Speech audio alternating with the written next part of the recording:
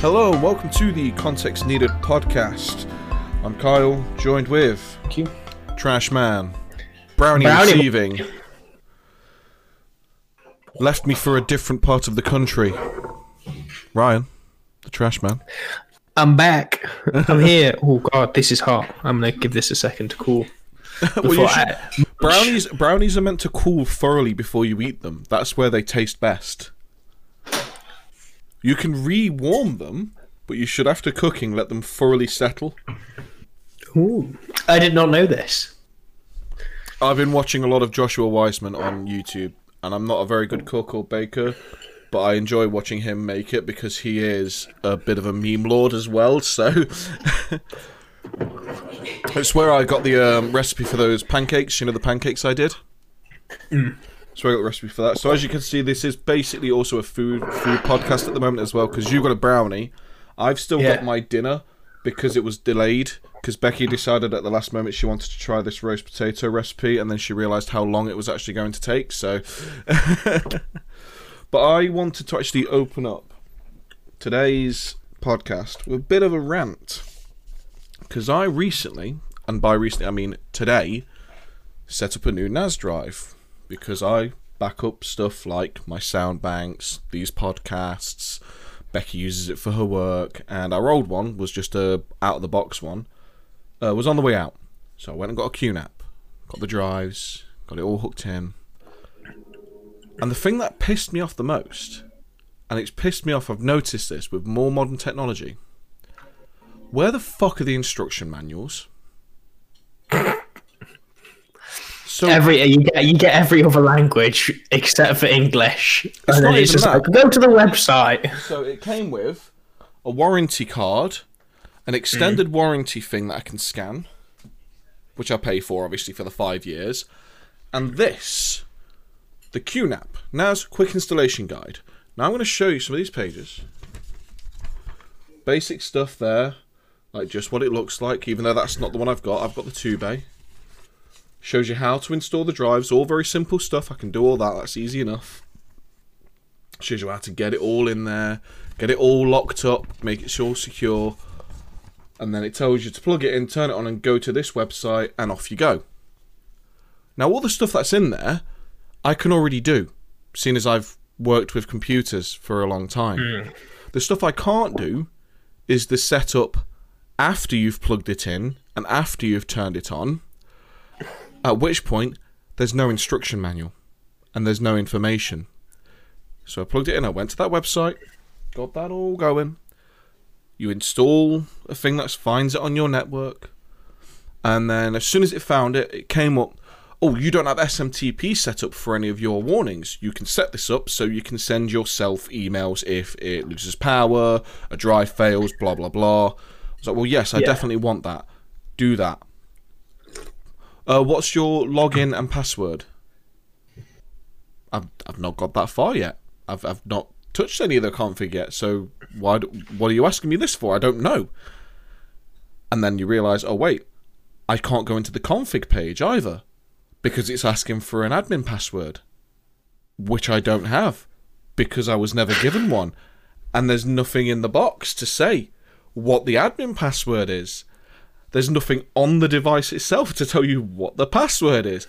I had to fucking Google it to find out, oh yeah, your details will be admin and then the first MAC address of your device. It's like, you know what would have been really helpful, QNAP? Having that information in the fucking box. QNAP. That doesn't even make any sense to me. I was, but okay, yeah, that makes kind of sense, because I was like, the instructions, I was like, okay, that makes sense for people who haven't got a clue about tech and are just buying it as like a home backup system or for like a small business, and they're just, you know, going at it alone. But the fact that you went through it, and it's like, obviously we're tech guys, so we know what we're on about, but then you get through it all, and it's like, well, this is all simple shit. What the fuck is this? No. I understand, like, instruction manuals, waste paper, most people don't read them, I completely understand that. But at least have a slip of paper with a QR code on it, or a website that you can go to, which literally goes, here's the in-depth instruction manual, and also on that page just have like test scenarios of like for what people may use it for. So like me, for instance, I'm not using it as a Plex server. I'm not using it as a media server in any way. I'm literally using it as storage, as a NAS storage, which I do want cloud access to from my phone. That's a very common thing I think people would want for that. So have a test case setup where, if you was wanting to set up it as a NAS drive with a cloud access, here's what you would do in a step-by-step form. Because I've seen that with, I can't remember what it was. It was another tech type thing that I've seen before, and it was basically, it had test case scenarios of what you may be using it for and how you would actively do that. So if you was using it for one of those functions, you could just follow that test case scenario and then add things on afterwards. But the thing is, it's not even like people who don't understand this could just plug it in and off they go, because it doesn't automatically configure itself. It doesn't automatically give it a name or anything like that, which is all good because it's more secure. But like, you have to get into it to give it a name, to set it up in the first place, to give it a LUN, which I think is to do with, I don't know full NAS drive speak. I'm not that good with them, but I had to give it a LUN. I had to give it a name. I had to initialize the devices and set it up to RAID 1, so I've got the redundancy. I had to then create the share for the entire storage and then create shares inside that. It's like I could go in and create other accounts within that for like my wife. I can't be asked to do that. It was a pain in the arse setting up in the first place. I've just got her signed in as my admin account because all she has access to on her machine anyway is her share, which is all she'd need access to.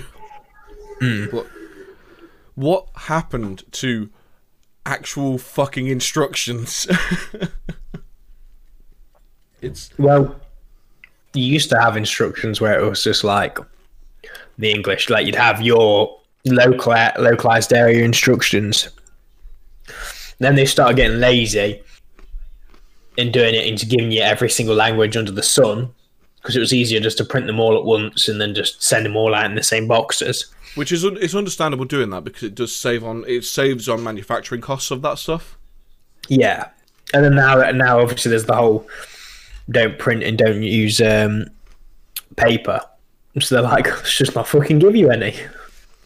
And again, that sounds like what they're doing.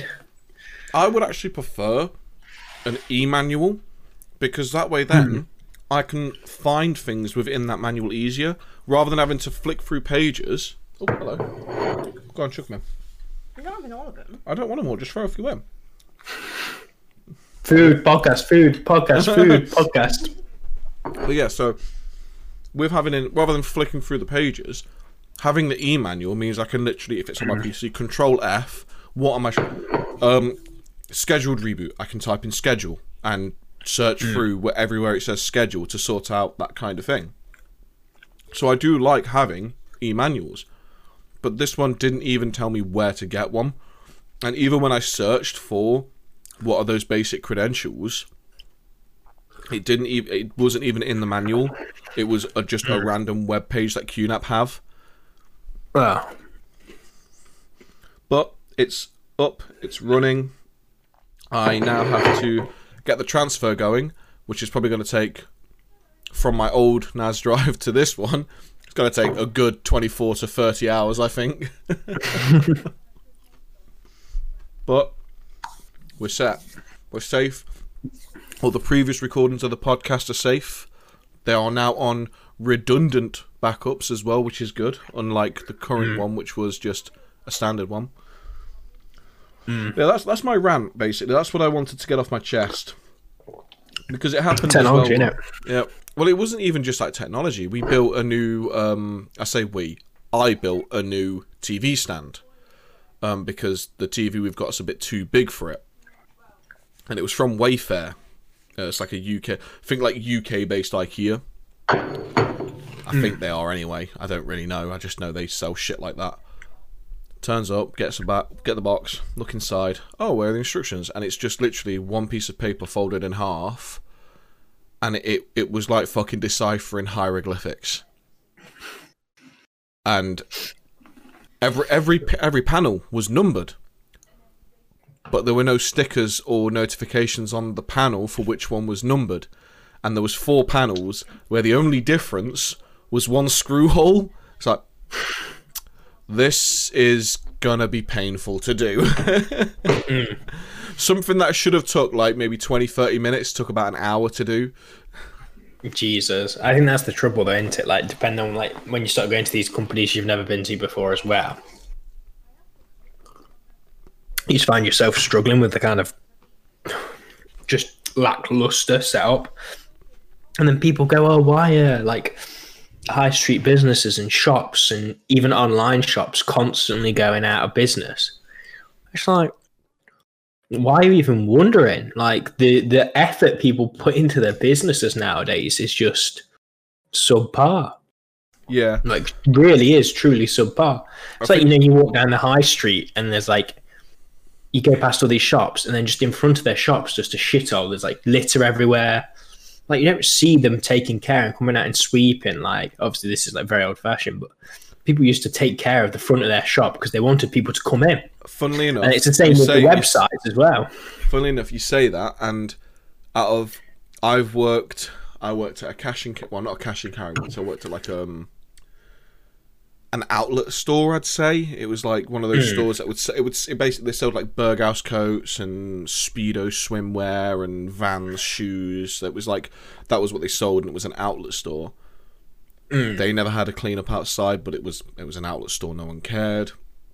And then I worked at fucking Toys R Us for a Christmas break once, and they didn't really tidy up outside. And then you look at other stores and no one tidies up outside. But when I worked at McDonald's, one of the jobs, opening on the shift, was to sweep the front area. Because they had, technically, the front, I think, 2 meters in front of the store, or the front 1.5 meters in front of the store, was considered part of the store in, like, the lease. So you would sweep that area and tidy it all up to make it look neat. And fair enough, McDonald's is shit, but they would tidy up out front of the store. Yeah. You go to places like in America, I think in America they do it as well, dependent on the area, I think. But there's a lot more pride over in America with their like shops and stuff though that we've lost. There's a definite loss. Like, and like people stick it down to like, oh, it's just because Americans are like overly obsessed with being American. And I don't think that's the case. I think it's just pride in your workplace and pride in having a tidy village and tidy town. And like there's people who are way too fast to jump on people who are like, why can't we have these nice things? Why can't we do all this community stuff? Why can't we just have a nice tidy community? And then they're like, oh, it's like, it's the same with people's houses nowadays. You see so many houses which are in just such a scutty state, and nobody will think like clean them up and tidy them up. And then they're the type of people who go, oh, I'm trying to sell my house, but I can't sell it for a decent price. And you just kind of sit there and go, well, I wonder why. It's because you've not done anything to your house. Like you bought it and then you just sat in it and turned it into a shit tip and not cleaned it up and made it presentable and made it more sellable. Well, I think with like agencies, when you try and go for them to sell it, they will literally say they won't take pictures unless it's a untidy house. Because it's like, at the end of the day, yeah, okay, you're gonna have to take pictures with stuff in there unless you're one of those lucky few that has multiple houses where you can buy the house, move out, and then sell the old one. Unless you're gonna have to have pictures of it being lived in. Like if say we owned this house and we had to sell it, we don't have another house to live in while we sell it. We'd have to sell it with this stuff in it. So I'd have to properly tidy up my desk, like make it so there was no clutter. We'd have to tidy everything up to get really good pictures for that stuff. Yeah, my friend and their family like actually rented out storage to get rid of a lot of their stuff because they had a lot of things, like a lot of stuff. So it was the only way you could do it is renting out storage. Luckily, they're in a, you know, they're not in a struggle, like they're not struggling. You know, their work's not disappeared for them over lockdown or anything either. But it's one of those things though, isn't it? It's like, it's just making it presentable. Like, I mean, I've seen some fucking pictures taken at houses on like Rightmove and whatnot. Well, it was when Graves was looking. Remember some of the pictures we saw when Graves was looking for somewhere to live, and some of the images you're like, this is rented, and you are expecting someone to live in this kind of shit tip. It's like, Can you remember that what? one? He took a pic. He showed us where it was like they'd taken all these pictures and there was a bathroom, but on the floor plan, and when you actually looked at it, you couldn't see the door to the bathroom, and you're like, "How the fuck are you going to get in the bathroom here?" Because even on the floor plan, it wasn't marked to have a door. There was no door there in the floor plan. Oh yes, we just phased through the fucking walls, mate. Just beam me in, Scotty. I need a shit. It's like but I was looking at houses and stuff, and you're just like, what kind of psychopaths live in these houses? There's like, on Rightmove, you're on there, and it's like the housing like sellers, the agency. There's two pictures of the whole house, both of which are in the same fucking room, and you're like, who's gonna buy this?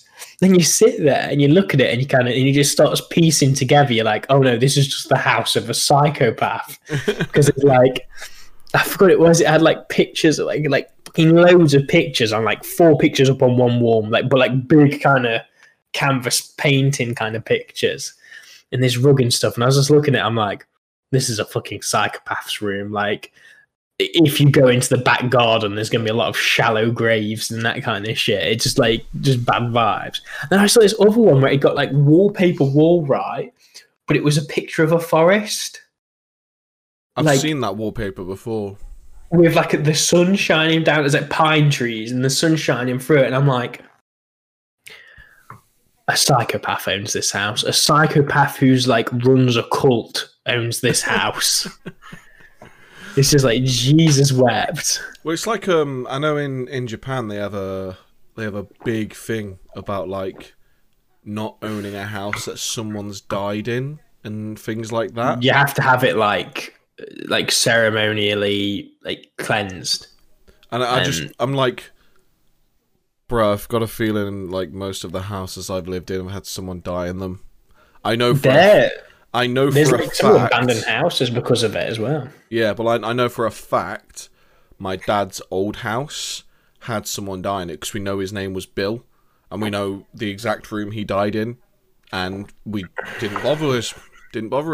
We kind of like joked about it being a bit like creepy because me and my dad used to fall down the stairs all the time in that house, and we used to joke saying it was, oh, Bill doesn't like blokes. It wasn't that.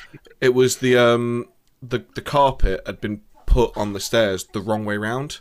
So obviously, you've got like a grain of a carpet, and one way of the carpet is really slicky to walk on, and whereas the other way it's quite grippy. So the grain of the carpet was the wrong way for when you was walking down the stairs. So it was really slippy if you went on the edge. And obviously, I am monkey. I have big as fuck feet. I unless I walk sideways, my feet don't fit on stairs, so I always go on the edge. And if the carpet has the grain the wrong way around, I slip down the fucking stairs. I think the only time we got a bit creeped out was that time I think we talked about on the Halloween special where it was we did. It was my nephew at the bottom of the stairs, like, who's the man at the top of the stairs? And we're all there, so we all kind of got a bit freaked out. But that was it's Bob. It's Bill. Bill the bloke buster. Doesn't like him. Those stairs. He was the one that installed them the wrong way around to make sure that men would always fall down his stairs. Fucking Bigfoot bastard! I'm gonna send you down these stairs like nobody's business. I think the funniest time we ever saw it was I was round once, and so basically the easiest way of explaining, you had the stairs, and then like where you had the stairs. Say this was the stairs here. You had a door like forward and a door at the back. This would be the living room. This would go into the second like dining room. But we was in this front room. Me and my dad's wife was in this front room, and we just saw this fucking blaze of blue come flying down the stairs, and then a massive bang. It was like, stood down around the corner. My dad's just in a crumpled mess on the floor. You're right, Dad. Yeah, I'm fine. It's just fucking flew down the stairs. Like, it was like, I'm wondering, how the hell did you fall that way? Because it looks like you didn't fall. It looks like you fucking nosedive down these stairs.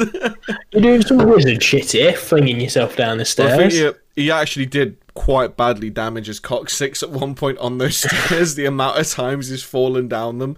I think to this day he still has slight issues with his coccyx because of those fucking stairs. Jesus.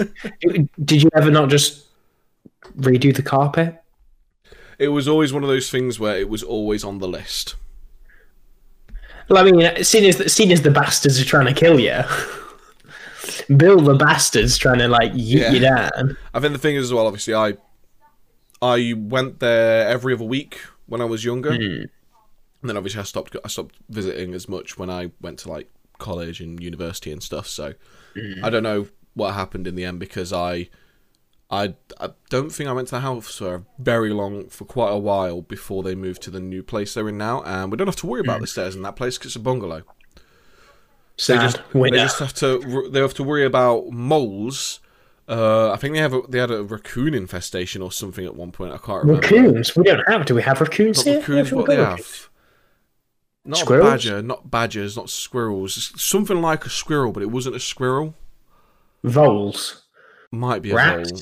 It was rats. No, because it was climbed into a different like cubby. It wasn't rats because they have dealt with rats. My dad went Like and bought squirrels, ferrets. might be ferrets, but he went and bought But then really, ferrets you only really get from like people who've owned them. yeah.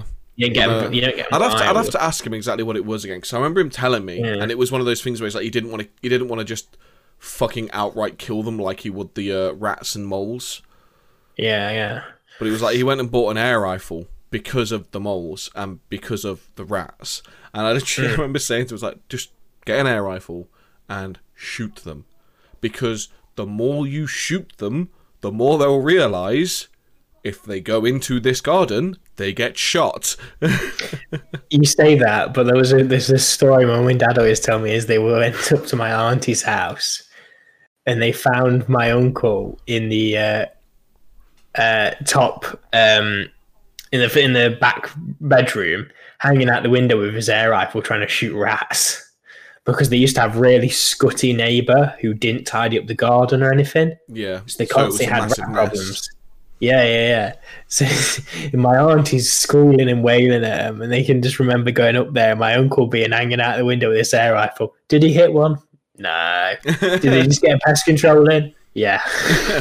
See, the rifle my dad actually has was quite a nice little air rifle. I mean, it's not like he got a decent air rifle. Yeah. Nothing like top of the line, and the scope was nothing top of the line. But it was one of those things where, for the size of the garden, for the range at which he was shooting, perfectly suitable.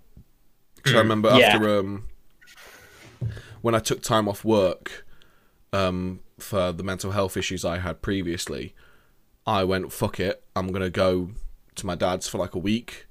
And I'm going to leave my phone and everything back at home. And I'll just be like, complete tech free. I'll go up there and I'll just get away from everything. So that way then, no one can ask me questions. No one can bother me. And if Becky needed me or she was calling me, it was always on the landline. So like, we'd chat at night. She'd still be able on to the contact you. Yeah. But no one else could get to me. I didn't have to worry about any social media or anything like that. It was just like I was out in the middle of fucking nowhere because of it, which was great.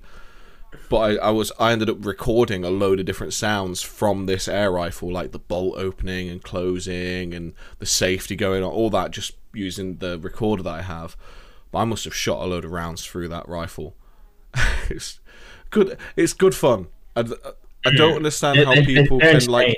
Yeah, I don't understand why there's so many people that want to like shut down like and regulate. Well, I can understand regulating, but I don't understand why they want to shut it down without actively trying it themselves because it's just fun.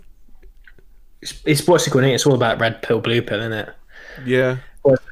I mean, like I was shooting air rifles as a kid at Scouts. I was shooting bows and arrows and stuff, and like, god damn, it's fucking fun shit. That is like we were looking at throwing axes. I want to go and fucking throw axes and do this kind of shit because that's cool. I want to do. It's like, but then it's just people who are just fucking pathetic. And they're like, well, see, you can't do that. It's slightly dangerous. And what about the kids? I'm like, I'll fucking bury a fucking hatchet in your kid's head if you carry on. They're only going to be anything like you. We don't want to have to deal with them. See, I only got to do air rifles once in Scouts, but that's because I did not stay in Scouts for very long at all. Because I did is it Beavers before Scouts? Beavers, Cubs, and then Scouts. So Then it's Explorers after thing. I did Cubs and then I did Scouts. I think I did. And I stopped. I was a young leader for a bit, and I became a leader, and I stopped because the problem is with Scouts nowadays is it's just a bunch of feckless, useless parents who can't properly look after their kids. So they palm them off. Properly educate their kids. They just palm them off because it's cheap. It's cheap childcare. Yeah. So it's a couple of quid. Well, it's more than it used to be like £2 a night, but obviously it's gone up now. Yeah. But it used to be like a few quid a night, you know. I remember when I went. I started at the end of Beavers. I went through Cubs, and I think it was £1 a night when I did it. Something. It went up like £2 a night. £2.50. I think it went up to of us. It was just cheap childcare to some. It's just cheap childcare to some parents, and when their kids aren't disciplined, and I'm there spending most of my evening instead of doing cool stuff with them, like playing games or showing them new like skills, ropes, knots, woodwork. I kind of just like stupid stuff you do with Scouts, which is really fun. I just spent most of my night shouting at them to them shut up and listen and behave. I was like, I'm not here to do that with kids. Like the kids should be like when I went to Cubs and Scouts, I wanted to be there. It just seemed like none of these kids wanted to be there, and none of them were really bothered about doing anything. Yeah, see, I went because I wanted to be there. I think my mum liked it because it got me out of hair for a bit as well. But I wanted to go. Oh yeah, of course your parents loved it for that. But so I went. I did the end of Beavers, went through Cubs, and then went into Scouts. Now, when we was doing Beavers and Cubs, we didn't do any camping or things like that. It was more just stuff at the place. We did. It depends. It depends on what place, like who's your leader and stuff, and where you're going. Well, we did loads of camping as Cubs. We didn't. From what I remember, and I was young.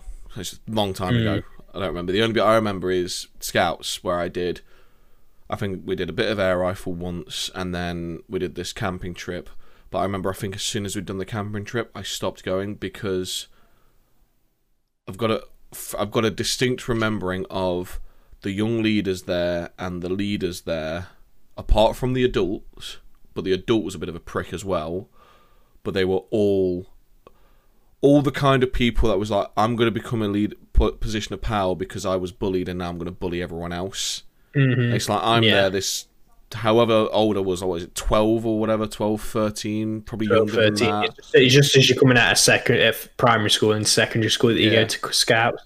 Yeah, so I'm there, this fucking young as hell kid, and it's like we played dodgeball, I think it was at one point, and it was just like, so we're all kids playing dodgeball, and you've got the young leader who I think was 17, 18 at the time. They're usually like explorer age, which is like 16, pushing so 16, 17, like out of school, yeah. And then we had like a leader, which was I think about 19, 20, but then there was the older guy who basically ran the whole He was the proper leader, yeah. Well, those guys would get involved in the dodgeball as well.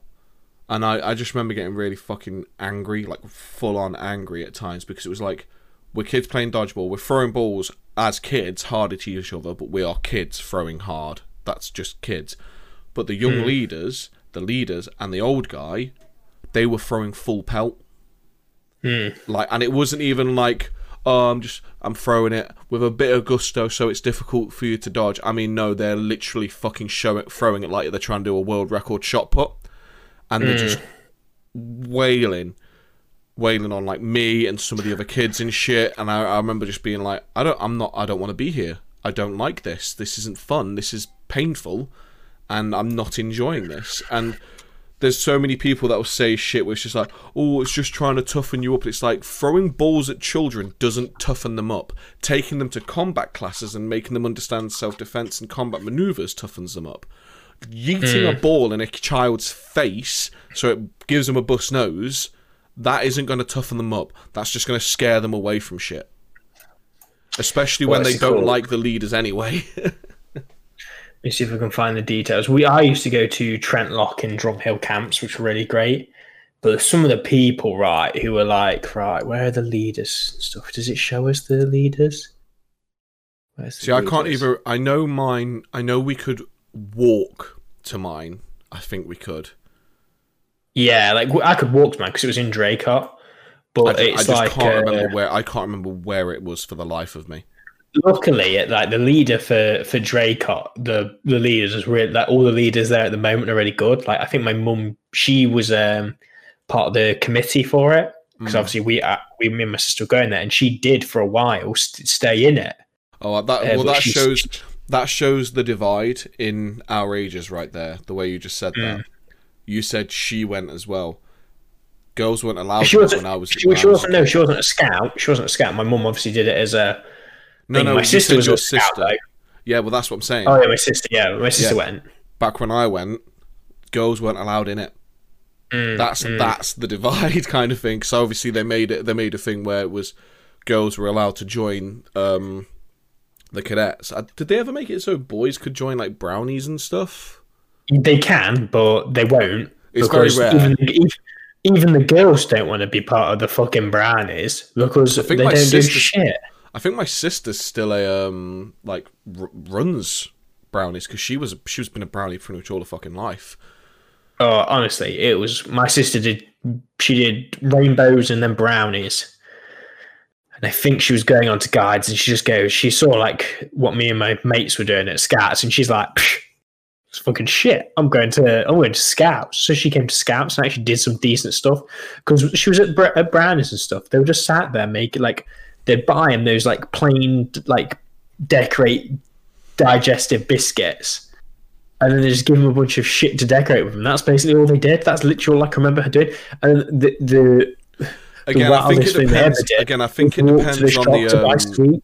I think it does depend on the one you go to because I know from what obviously I never went, and from what I only know from my sister what she did, and does, and it seems like theirs does actually do quite a bit because I think hers is quite a bigger group. I think it does depend on the size of it all as well because obviously if you've got more people going, that means there's more money going into it to do more stuff. The youth council's still the same people. So I know the two people who run like the youth council and stuff. See, I did go to Derby district. Yeah. And honestly, it's like the one person like who's just like, don't get me wrong, like lovely lad, lovely people. Just boring bastards though. Just like really nothing interesting. And the bloke who's the county commissioner at the moment for Derbyshire, he's a waste of space. Honestly, man. Put him in the same room, I'll tell him to his face is a waste of space because he claimed like we were really misbehaving at one of his things where he was like teaching us to be young leaders. I've never been in a more boring training session ever. Like worse than the kind of training sessions that you have to do at work. And I just sat there. I was like, mate, I've not learned anything from this because I already knew everything I needed to do. This is just some daft fucking pillock shit that like people who haven't got a backbone would be doing. Like that's the problem with. It's like I think this is just people in general are just pathetic nowadays, and it's just like you get them in these groups and they're trying to be the big man, and you're like, shut up. Well, I remember. I think it was during secondary school. Yeah, it was. I ended up going to I didn't do like Cubs or Scouts or something, but me and my brothers we'd go to a church youth group because it was just something to. And the thing is, it was one of those church youth groups where yes, okay, there would be religion. They flipped the cross the other way around. They were like, let's get wild, kids. But no, it was always like there would be religion involved, and they would try and talk about that stuff, and they would try and explain it to you and try and to make you a believer, and coax you over. But it was very, very, very, very like it was not forced in any way, and all of the like adults that were there, they were actually really nice people, and they were just really cool to people. So we would just do like fun shit, like if it was sunny, we'd go to the back of the church and we'd play like rounders, or we'd do like games inside. We just used to have like just some good fun with it all, and we then, I think I went twice. It was this Christian camp. Now, don't know if you've ever been to a Christian camp. Pray the gay away, kids. Pray the gay away. No, nothing like that. Nothing like that. But I went twice. Now, when I went the first time, this was around my time of life where I was kind of like agnostic. I wanted to believe in something, and I kind of was teetering towards believing in that stuff. Jesus. I'm so glad you didn't. But it was like, it's really weird, man. Really weird, because they tried to be really cool, and there was cool stuff to do. Was it like the rap song? Well, it wasn't that bad. It wasn't that crazy. But they had a skate park and shit. They put a skate park. It was it was at the fucking race course on the outskirts of Derby.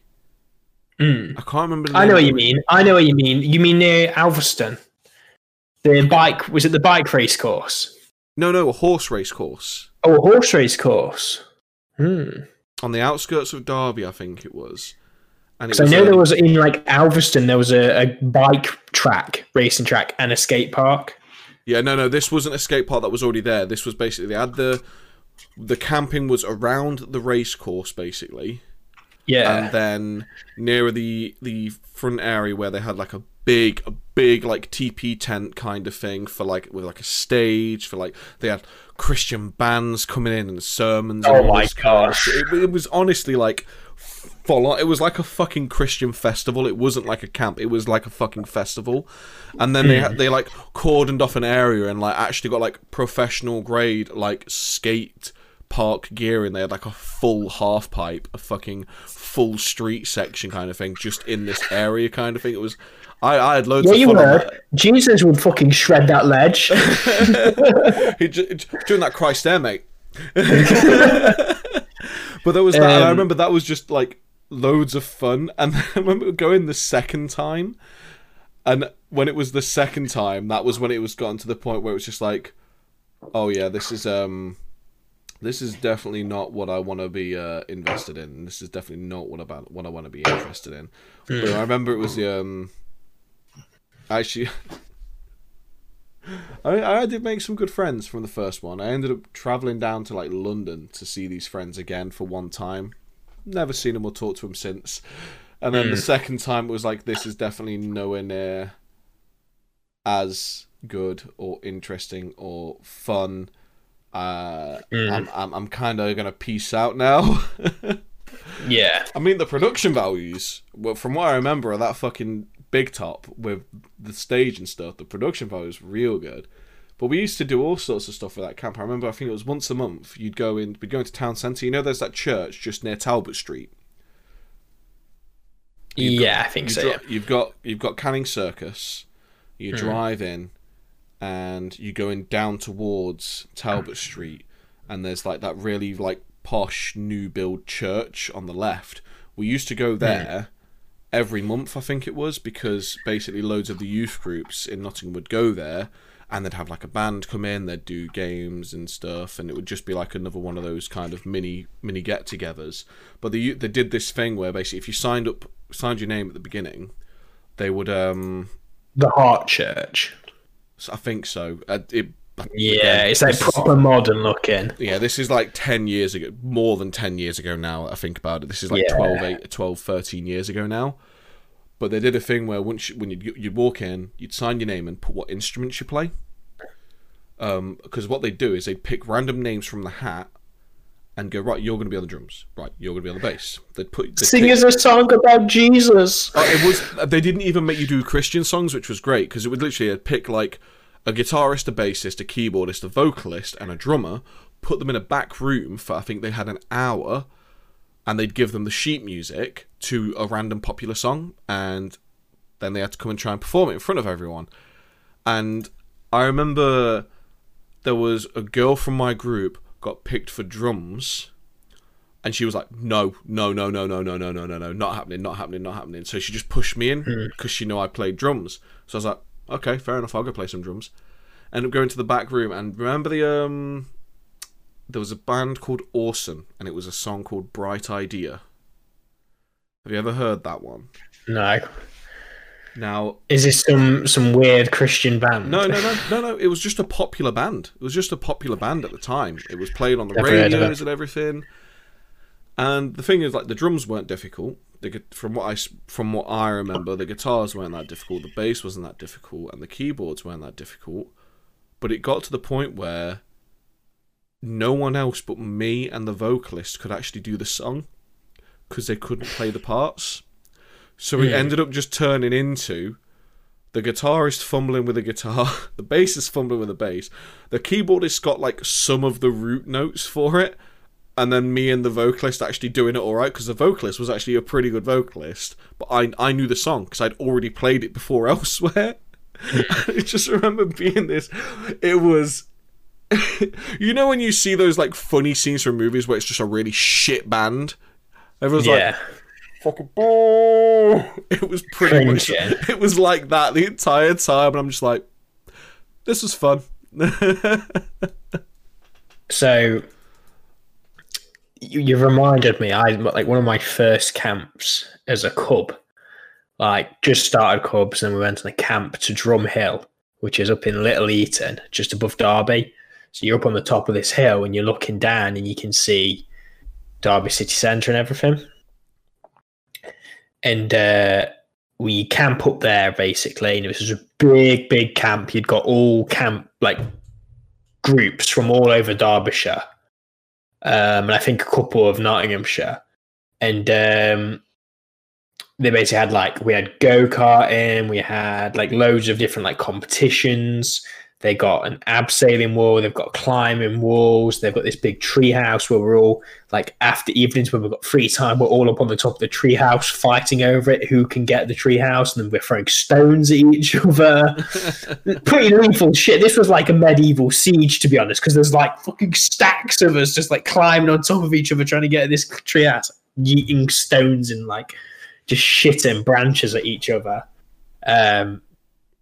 But it was basically this big camp, like big kind of festival style camp. Like you're doing archery, you're doing air rifle, you're doing crossbows, like with these little kind of like suction cup crossbows. So they weren't like proper crossbows, because obviously like you couldn't give those to a cub and be like, yeah, here you go, kid. Fucking use this bad boy. Yeah, let's take out your leader. Yeah, so like you get all these activities, you go and do these activities throughout the day, then you just chill out around like your campsite and stuff, and then you go and do these competitions. I honestly, God, like the best time I ever had as a kid going camping, like just doing all these cool activities. But I'm just looking at the place now, and it's just nowadays it's like, oh, you can like hire these like buildings, and it's like, this is a scout campsite. Like, don't get me wrong, yeah, have buildings for indoor activities, but when you're like making like literally like indoor housing and like basically like it's like a what you call them, where you go and you're sharing a room, hostel. It's like a youth hostel. It's like, don't get me wrong, I think that's all well and good, but it's not really camping, is it? Like, you want to be getting the kids properly out there.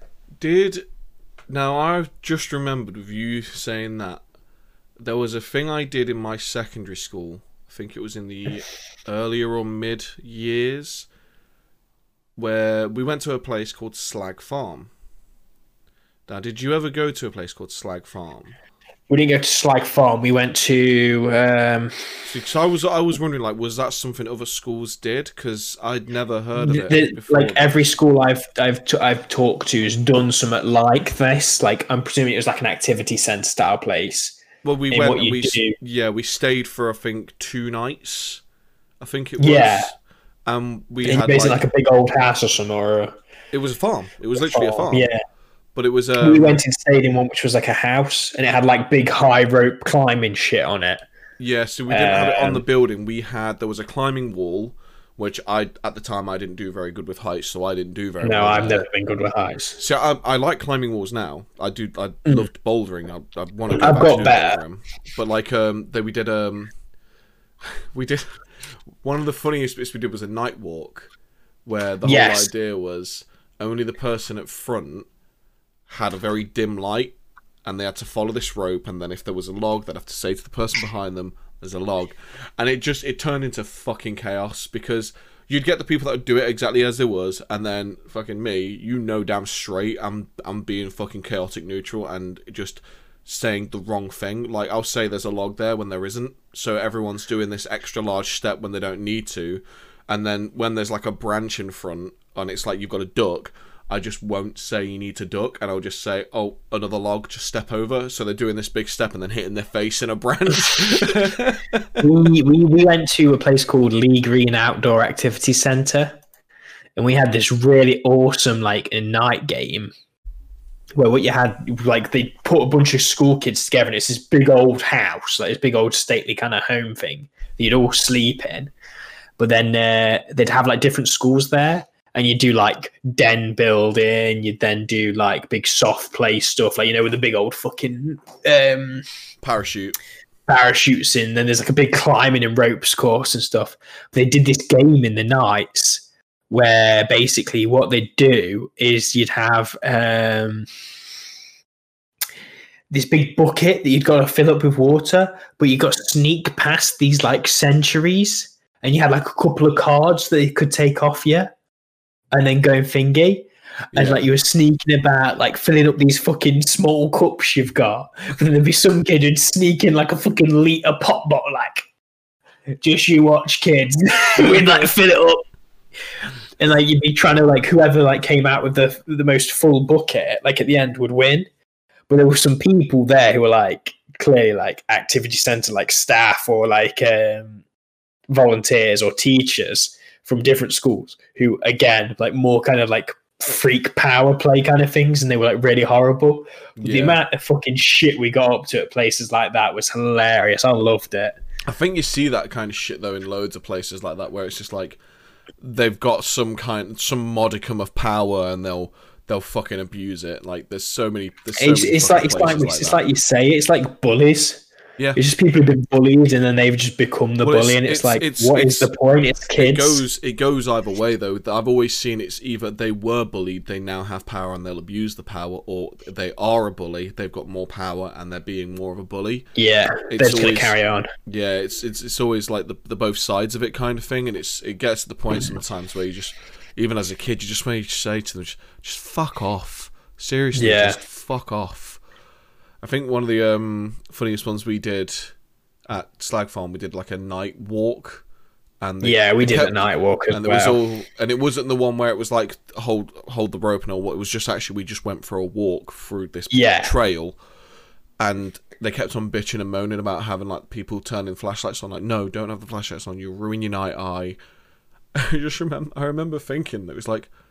It was those two fucking rock up like, hey boys, way! Well, it wasn't even that, because obviously everyone had shit tier flashlights. Torches. Fucking wind up fucker. Your parents buy you a wind up fucker from the middle aisle of Aldi. They're like, this fucker will do you. I think it was like probably not even 100 lumens back at the time. That's how weak these things were. But like, they're like, 20 lumens. You're like, what? The thing is that they kept on saying like, don't use your flashlights. We need your night eye. And I just remember thinking at one point, but it's overcast, so there's no moonlight or starlight, so it's gonna be pitch black. We're gonna struggle to see even with our night eye, because there's no night light from the sky. It's those people who think they're like knowledgeable on the situation. You just kind of sit there like, who is this person? So I completely understand using the moonlight and the starlight, because I've done walks at night in the middle of the forest before where there is moonlight, there is starlight, so you'll use that instead of a flashlight and blind yourself.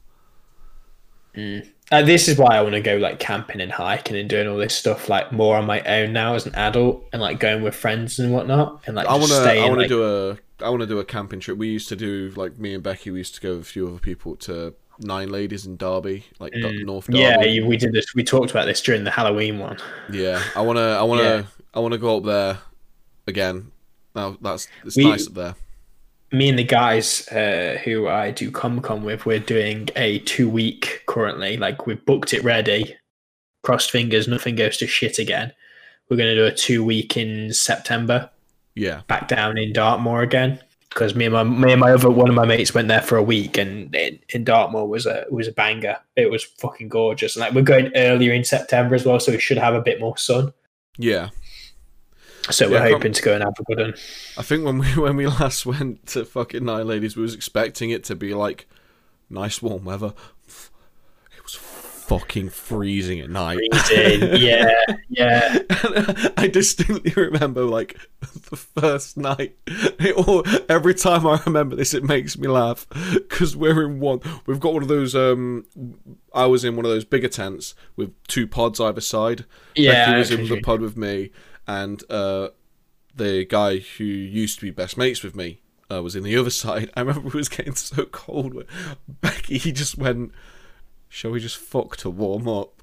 And we just heard from the other pod, "Please don't." Well, we were talking about going camping, and my friend's like, "Oh yeah, we can all just go in my tent." I'm like, No. "No, not for me." See, I remember when I did like security work. When I first started doing security work, I was doing like festivals and You stuff. you didn't go to your partner, your bouncer partner. It's cold. Do you want to fuck to warm up? No, because I used my own tent. So I went to Tea in the Park first. Oh yeah, she did it at like festivals as well. Yeah, so I did 2 festivals. Tea in the Park, which was fucking horrible. That one sucked because it was middle of summer. It was a heat wave, so it was dry as fuck. I had to borrow my boss's. It was like a fishing tent that he had. So it's not even a proper tent, really. No, it was a proper tent, but it was one of those. It was a camo style, real dark like fishing. Yeah, to fishing absorbed one. all the heat. Yeah, so it was like I had to borrow that because mine just didn't turn up from Amazon or something, or it was because I was put on it late in my cycle. I didn't get enough notice, kind of thing. So I was using that, and I was on the night shift, and we was doing campsite security, and it was 12-hour shifts, 8 till 8. So you'd stay up through the night till 8 in the morning, and then you'd try and get some sleep during a heat wave in the middle of a festival. At a festival in a dark tent. It doesn't fucking happen. I slept outside. I slept outside the tent. I think one of the other people working there, I can't remember her name. You want a gazebo really at that point, don't you? Well, she'd got her tent. She probably didn't even mean to do this. I think she even said like I didn't realise this was going to catch it this well, but her tent was catching a lot of the air from like any wind it was getting and like blasting it back out. So I literally just laid where that air was blasting back out on the floor with a fucking hoodie over my head, just so it was like dark. And I think I just slept there on the floor. But I think over that entire weekend, which was Thursday, Friday, Saturday. Then like you're in there. No, Sunday sorry, day. it was Friday, Saturday, Sunday. It was night shifts. Probably only got about 6-7 hours sleep for the entire work weekend. I was fucking dead by the end of it, and then we had to drive back from Scotland. Luckily, I wasn't driving, but I had to fucking drive back from Scotland sat in the back of someone's car, and all of us crammed in there. That was painful to deal with. But then the one after that, it was Creamfields, and I wasn't doing campsite this time. Luckily, I was doing pit, which is the bit between the stage and the crowd. And I was in the main tent. There was basically main stages, and then there was 2 or 3 like big top tents. So I was in the main one, and it was funny because where they put the security living quarters was where people kept on climbing over the years before, because they didn't realise how close this wall they erect was to a load of trails that people can get to without being questioned. So every now and then you'd see a head pop over, and there'd just be a load of security guards there like, probably not, mate, and they'd just pop back down. But I remember I ended up going and buying my own tent then, and I was like, you know what, I'm not getting one of those shitty 2-man or 1-man tents. I went and bought a 3-man tent.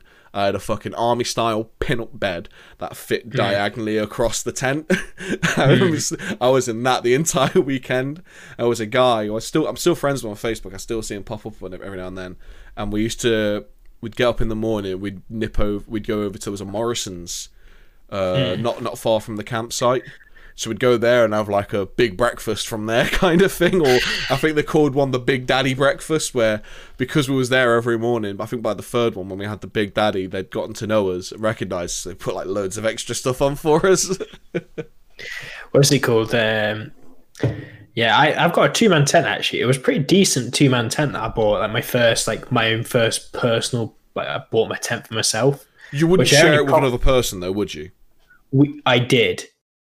Purely, honest to God, because of the weather we got, me and Tammy, when we went, it wasn't a problem because it was nice and we were just lying outside. There was only a couple of days where it was raining, but we'd be out most of the day doing something. So it wasn't too much of a killer, but I won't go out in that again. I'd do it on my own because there was plenty of room on your own. And even then, I'm not bothered. I'm not going to sit in a tent. If it's nice, I'll be lying outside at least. I'm not saying no as in it's to sit in. I'm on about the sleeping arrangement. Like, a 3-man tent is what I need for just me. It's because you're a big bastard. You're a big bastard. But I mean, like, I remember I stayed in a 2-man tent once. It's like, it's not that there's not enough space for me to relax. It's like, I can't get comfortable to try and sleep, and there is nowhere for my shit to kind of be situated. Luckily, when I stayed in that 2-man tent, shit in my car and stuff, and then like pulling it out as and when. Don't have that luxury when I've done it before though, because when you've got to have that. It just depends what situation you're in. Yeah. But I mean, the only problem I had is one morning I woke up and Tammy's like fucking. It's just this is a big fucking diagonal, just her arse pushing right into me. I'm like, please no. No, thank you. Please no, not today. And this was the point where his dry period made the Sahara look wet, so he was horny. yeah, it was. These are peak horny hours, boys. Luckily, I woke up and I'm like, okay, just go and get a shower, get in the showers before everyone else gets in them. You start queuing for them because there's only 2 showers at this place. So you dived in there and cranked one out as quick as you possibly could. I don't think I did crank one out all camp week. God, I bet it was like a fucking fire hose when you got home. It fucking was, mate. Because I had that happen twice. Now I think about it. Once when I went. When we recorded the Sole Luna EP for the Distant North, we stayed down in Gloucestershire because that's where the studio was. Great studio. If anyone is interested, it was Bandit Studios, run by Johnny Renshaw from Devil Sold His Soul. Really, really fucking top-notch studio. Really nice guy. But we ended up staying down there camping. I think it was like 4 or 5 days, if that, maybe 3, 4 days. And obviously, I'm camping with the bandmates. You can't really get your peaceful moments at that time, so you can't bust that nut. Yeah, so obviously when I got back, you bust one, and it's like Jesus fucking Christ. But then it's like a fucking burst a fire hydrant. And I think the other time that happened was when I went on tour with them, because it was it was an entire week. Because the first 2 legs of the tour, the first 2 days of the tour, because it was a week-long tour, were in Nottingham and Derby. Oh no, it was Nottingham, and I think Leicester was the first one. So they were they were close by, so we didn't rent a van for those 2 days because we basically just came back. There's no point. You could get back to and from really easy. Yeah. But for me, it was like, okay, well, the other band needed a place to stay, so it was like, okay, well, just come stay at mine in Derby, because then we can head to the Nottingham show, stay at mine again that night. And then we'd head off for the proper shows down in London and Wales and all that. So we when you're going out and about, I had for I think it was the Monday and the Tuesday, I had about 9 dudes sleeping in my room because there was me, the bassist, and then there was their full band plus 2 of their support guys because one was the driver, one was a photographer, and there was those guys in my room for 2 nights. And then we went and did the tour, and that was fucking all the way through to the Saturday night, I think it was, back that night. And my fucking God, I got back to that room and it fucking stunk. Because obviously it was fucking 9 dudes staying in this room after a fucking live show in, like... The hell is that noise? Next door. Oh. Yeah, so it's like nine dudes after a live show. You don't... Not gonna lie.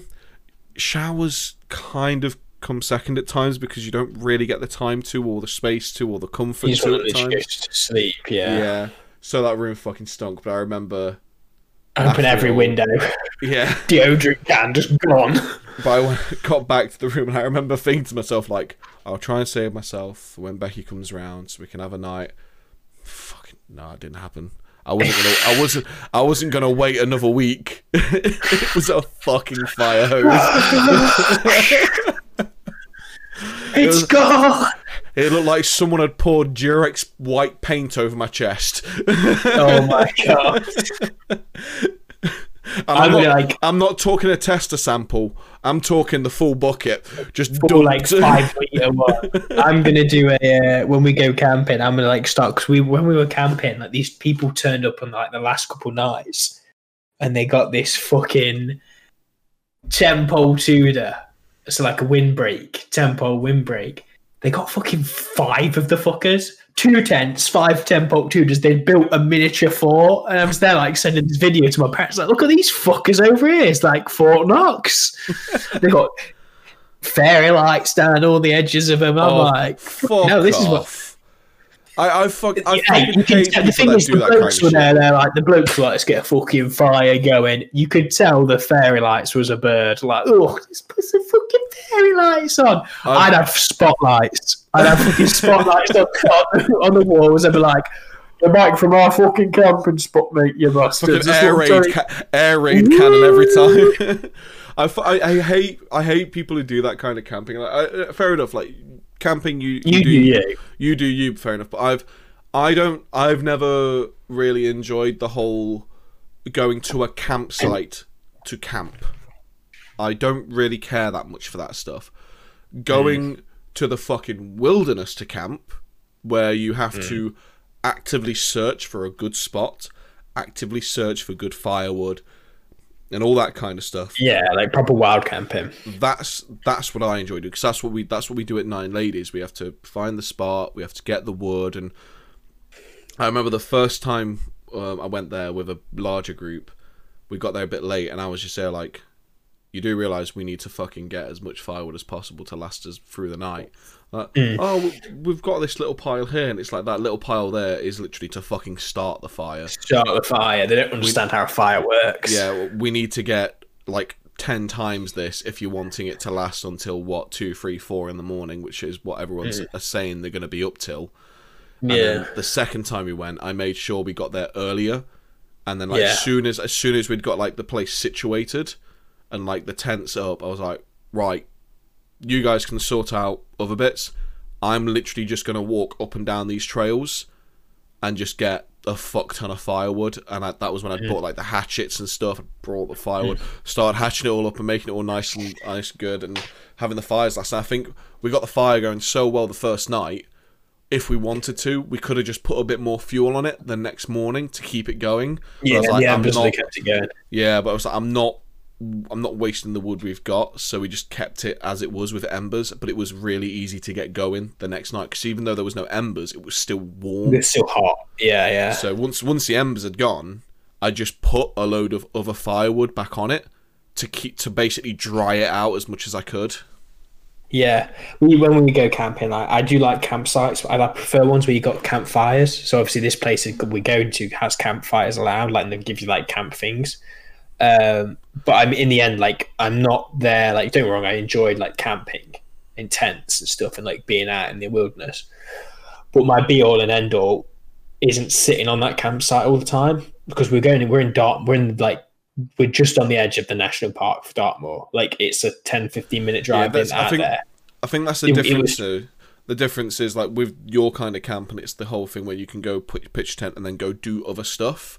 Yeah, that's basically what I'm going for. I like the whole, I'm going into the fucking middle of nowhere to put up a tent, chill with some friends, cook some food on a fire, drink beers and cider, go to sleep the night again, and then pack up and fuck off the next day. I'm not going for like a week to go and look around the area. I'm literally going to basically treat it as an extended fucking get together with booze. I get you. And I want to do that with like you and like Graves and shit, and like just get us to go to some wilderness somewhere and just fucking pitch a tent or pitch a fucking couple of tents, take beers, take drinks, take some food and just cook it on the fire, some like mini barbecues and stuff, just spend the night and then fuck off the next day. I'd like to go to, I don't want to go to the States, but I would love to be able to go to the States to do their like national parks. Yeah, because they're like their camping set up there, like you wild camping pretty much. Like they are campsites as such, but they're not. It's like very wild, like you have fires and stuff. Is so much better, and I understand why it's better because there's just more space. But it's just more space. Yeah. It looks like such a good experience compared to what we have really over here. But it's just like you can't really go and do that over here, and I don't really want to go over to the States. Especially at the moment, I mean, there's. I think it's the thing with the campsites here. That it's the thing I don't like. Like we're saying, it's when you go to campsites here, it's too fucking easy. It's just here's your spot, pitch up, done. With this other place we're at, you literally it's like you pick your spot and find the good spot. Well, that's again, though, they've got the good spots all laid out and everything's all out your way and everything's nice. Where the way I see it, there's no like laid out areas. You literally just pick a spot in the field and that's your fucking spot in the field. Yeah, but this is what I'm saying. It's an open field. It's very easy to pick a spot in an open field because it's just it's all fucking flat land. It's easy. Unlike doing the wilderness stuff, it's like at that point when you're doing that kind of camping. To me personally, so we might as well just fucking get a caravan. Oh no, fucking caravans! But we used to have a caravan. I've done a fair few caravan holidays when I was a kid. Caravan holidays are good. It's like we'd always go with our friends who'd have a caravan and we'd have the tent. It's like we'd go into the caravan, we'd be playing fucking PS2 until like late. Then we'd go to our tent, which would have a fan heater because we'd have electric setup. We'd have a fan heater running it up in there like an hour before we went in there, so it was fucking toasty warm. You'd fall to sleep straight away, wake up in the morning, bish bash bosh, same old thing over and over again. But you'd be like going beach and stuff because you're a kid. You'd be going to the beach, you'd be going to wherever your parents were taking you. So it was just like you didn't really plan it all. Yeah, I think I only remember two things from the caravan holidays I had. One was getting into an argument with my stepdad. I'm basically saying I'm leaving and then just walking off and just buggering off, trying to like hide from them for a bit, and then I just end up getting dragged back. Like it was my my very childish I'm running away and you'll never see me again. From home. Yeah, it was You're not gonna see this face again. It was pretty much a childish version of that until I got dragged back. And then in the same camp, in the same like caravan holiday, I think it was in Skegness somewhere or like somewhere like that. But it was they had like a building which had like entertainment on, but in that building they had arcades, and I remember they had I think it was Street Fighter 2 Alpha or something like that. They had that in there, and everyone used to get their ass handed to them on Street Fighter, not by me, by the AI. But I remember I went in, played against the AI, and fucking handled it. I love those kind of places. Like when you're a kid, obviously it's all fun and games, but I love those ones where there was like the fucking just shit, like entertainment centers. You'd have like your bikes with you, you'd just be cycling around this campsite. There'd be like a play park and stuff, and you'd be like just living the dream basically as a kid, just not worrying about anything. See, I wish arcades was still a big thing. There's a lot up here. We were looking the other day at like arcades in Manchester and like drinking arcades, especially because obviously it's more of a. I think in big cities, especially big cities that have like a big Asian culture in them as well, they have them. It's a shame there isn't any like Nottingham side, because they used to be in there, but they just never really. But I think because it's more of I just don't think it hit off with the right Asian crowd.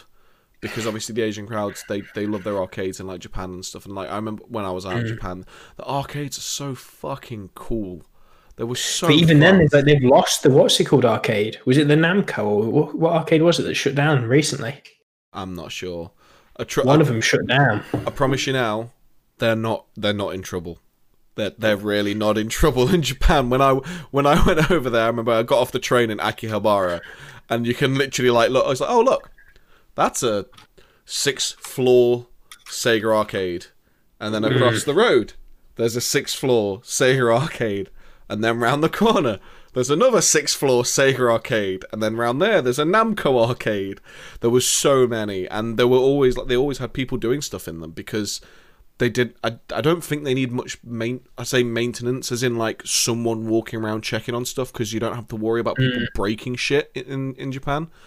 But I think people are a lot more tame.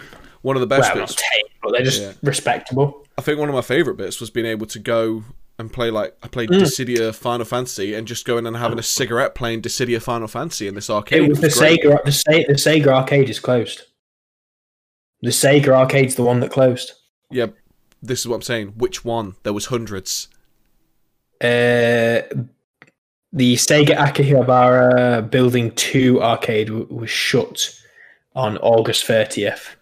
Yeah, I don't think that's because they couldn't afford to keep the building running. I'd probably just for different reasons. Trust me, there's so many of them. But yeah, I think one of the coolest. Yeah, it was during lockdown, so yeah. So it could have been down to lockdown and stuff. Yeah, it could also be they realised there's too fucking many in that small area. I mean, you literally could throw. You can go to the front entrance of each one, throw a stone. You'd hit the next one. Go to that one, throw another stone, hit the next one. That's how. I'd love to be able to get like just like finish work and just be like, you boys hitting the arcade. Just play some games in the arcade. That'd be so good. I think that was the coolest bit about it. It was just like you'd see so many people like that would finish work, and then they would just go to the arcade. I remember. I don't know if I've talked about it on the podcast before. When I was out there, there was a one arcade I went in that had a. I think it wasn't Street Fighter 2.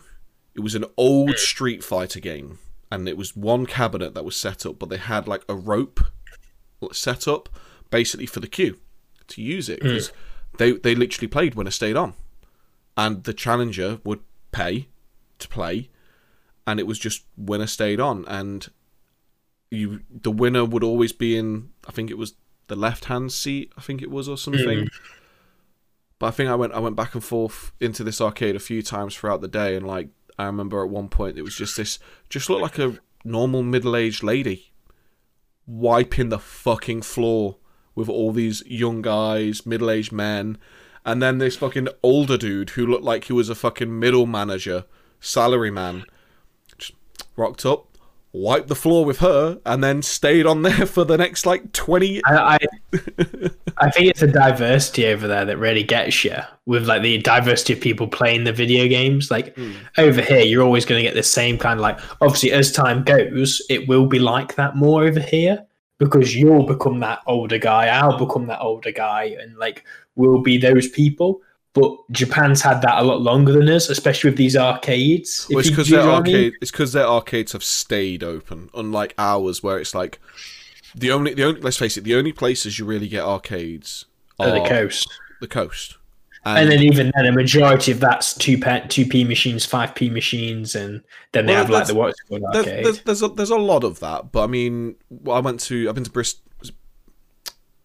Bristol, isn't it, down south? Like the coast down south. Is it Bristol? Brighton? Brighton's on the very south coast. You've got Brighton. Brighton. So yeah, Brighton. Sorry, Bristol's Bristol's in your left corner. Yeah, so I think it was in last year, because obviously lockdown. I think it was the year before. Becky took me to Brighton for like a long weekend for my birthday, and then obviously I lived like half an hour away from it when I was working in Bognor Regis, so I went there again.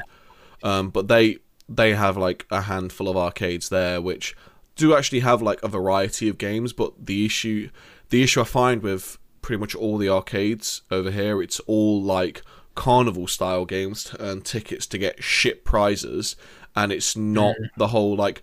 When I went to arcades as a kid on the coast, I never went because I wanted to win money at 2p machines. I never went because I wanted to earn tickets to get shit prizes. I went because I wanted to play fucking Time Crisis and whoop the fucking game's I always ass. wanted to play those games, but my parents wouldn't let me. Oh, see, Like, no, I remember... I'm like, no, kid. You have a quid, you put that into 2 fucking P's, and you get so many more games because they don't want to spend like because it'll be a couple. You'd have to put pound after pound after pound in to keep playing because I'm so shit. They're like, no. You go put a pound in that machine, you get your 2 P's, and you get in there, you win some fucking tat, kid. Yeah, it was... me. Track and field. Fucking hate... I hate 2p machines. It's just shit gambling. If I want to go gamble, I'll go play poker or fucking blackjack or something. I don't. The thing is, as well, is you end up putting a fiver into these 2p machines to get shit out of them, like proper shit. The last thing I won out of a 2p machine was a fucking fidget spinner. So how much I probably paid put into that fucker? Probably a fiver, probably 6, 7, 8 quid maybe I put into that fucker just to win a shitty couple of fidget spinners, which I could have bought for like a quid each. See, I remember, funnily enough, actually, the other place you see arcade games is bowling alleys, I've noticed. So there's the bowling but there's never many. No, there's a handful. But there's like the grabber machines. Yeah, there was the bowling alley in Nottingham. And I used to go every Saturday back when I was growing up in like secondary school. On Saturdays, you'd go to town, go to town centre, and I was one of those people that would hang out with mates. Now, loads of people used to just hang around in the actual square. I fucking hated that. I'd meet up with my mates and then go do shit. But we used to go to the bowling alley literally every fucking Saturday at one point, and there was me. There was an old friend of mine called Stephen. And some other mates. The other mates, they'd like go on the dance machine. Me and Stephen used to put a quid in each. Dance, revolution. Yep. But me and Stephen used to put a quid in each on Time Crisis 2. And it got to the point where we played that game so fucking much, we could complete the game on a quid. And that gave us, I think, that gave us, at the time, it was 50 quid a credit. 50p a credit. So we'd get 2 lives each. And we could fucking complete the game on 2 lives each. I liked. What was I thinking about then? Have you ever watched what's it called? I can't remember his name. Gabriel Iglesias, the comedian, Fluffy, the big Mexican dude, and he's talking about taking his kid to the arcade. And he takes his kid to the arcade, and they come to fucking Dance Revolution. And he's like, "Now this kid that we see on the dance floor on this revolution, he's creative. He's there like." Like dance revolution, boom, and his kid does it, and then his kid wants to do it. And he's like, no, we'll go play Street Fighter. You've got no chance against this kid because this kid's like full of the fucking flick of the wrists. Have you seen how they've got a new one in Japan, kind of like Dance Revolution, but it's not just arrows on the floor. It's a full square where you have to actually move your feet in the certain areas on the square. I've seen that one. I've seen yours, yeah. I've only recently seen it on YouTube. You're gonna have to try one of those out. Yeah, I'm gonna be fucking a mess, mate. But when we go over, there's a few things I wanna do. We've because obviously we're trying to close up at the minute, but like there's a few things I would definitely want to do when we go to Japan. We have to go to karaoke, like outright. I need to sing Back of Me Tai to you. I need to sing Back of Me Tai to you. We need to do a Nomi Holdai, because that's just fun. I will give you fair warning, you are going to have to deal with me smoking next to you when I'm in bars and pubs and shit. So that's fine. No problem about that. We have to go to Odaiba to see the Gundam. Oh, definitely. We have to go into the arcades, do like one of those dancing things and shit, and do some like grabbing machines, crane game shit, pushing machines and stuff. Yeah. Trying to think what else. Oh yeah, because I know we want to go to Kyoto, so we'd have to go to that Outlook, the shrine, that picture that everyone's seen for. Yeah, the one for Fuji as well. Yeah. Trying to think of some of the other stuff we need to do. Like 100% this must be done. To be fair, there's Roppongi Hills viewing tower that I did before. That's good, because that's basic, especially at night, because it literally is just a 360 view where you can walk around and see pretty much all of Tokyo on the night sky. And I I think I got there at like 8:30 and it shut at 10, and I was there just before it shut. And one thing that other people may say we have to do is Tokyo Tower, and we're not fucking doing Tokyo Tower. I want to go around and see it. I'm not bothered about going up it. We can go see it. There's no point in going up it. It's not worth the cost when there's a building literally across the road with an observation deck that's free. Isn't the taller one? What's the other, like, literally it's called like something observation desk, like the Tokyo observation desk. Well, now, I know you're not bothered, but I need to go to one of the Pokemon centers. I know you need to go there, so we will go there. That's fine. I didn't go previously because I wasn't that cared, but I'll go because I know you really want to go, and I'll probably go and have a look around as well. But like, all you need to do to go look at some good observation decks, we just go to Shinjuku. There's like 5 that you can go up for free. The Tokyo Metropolitan Government Building has 2 of the towers. Both of them are free to go up, and like, you go in there, and there's just a woman at the lift, just like, I was gonna just presses the button for you and just stands there with a really big smile on her face, and then doors off when you try and get off the fucking lift. And I remember walking onto it, and she was looking at normal eye level to say like hello or good morning or whatever. Should I?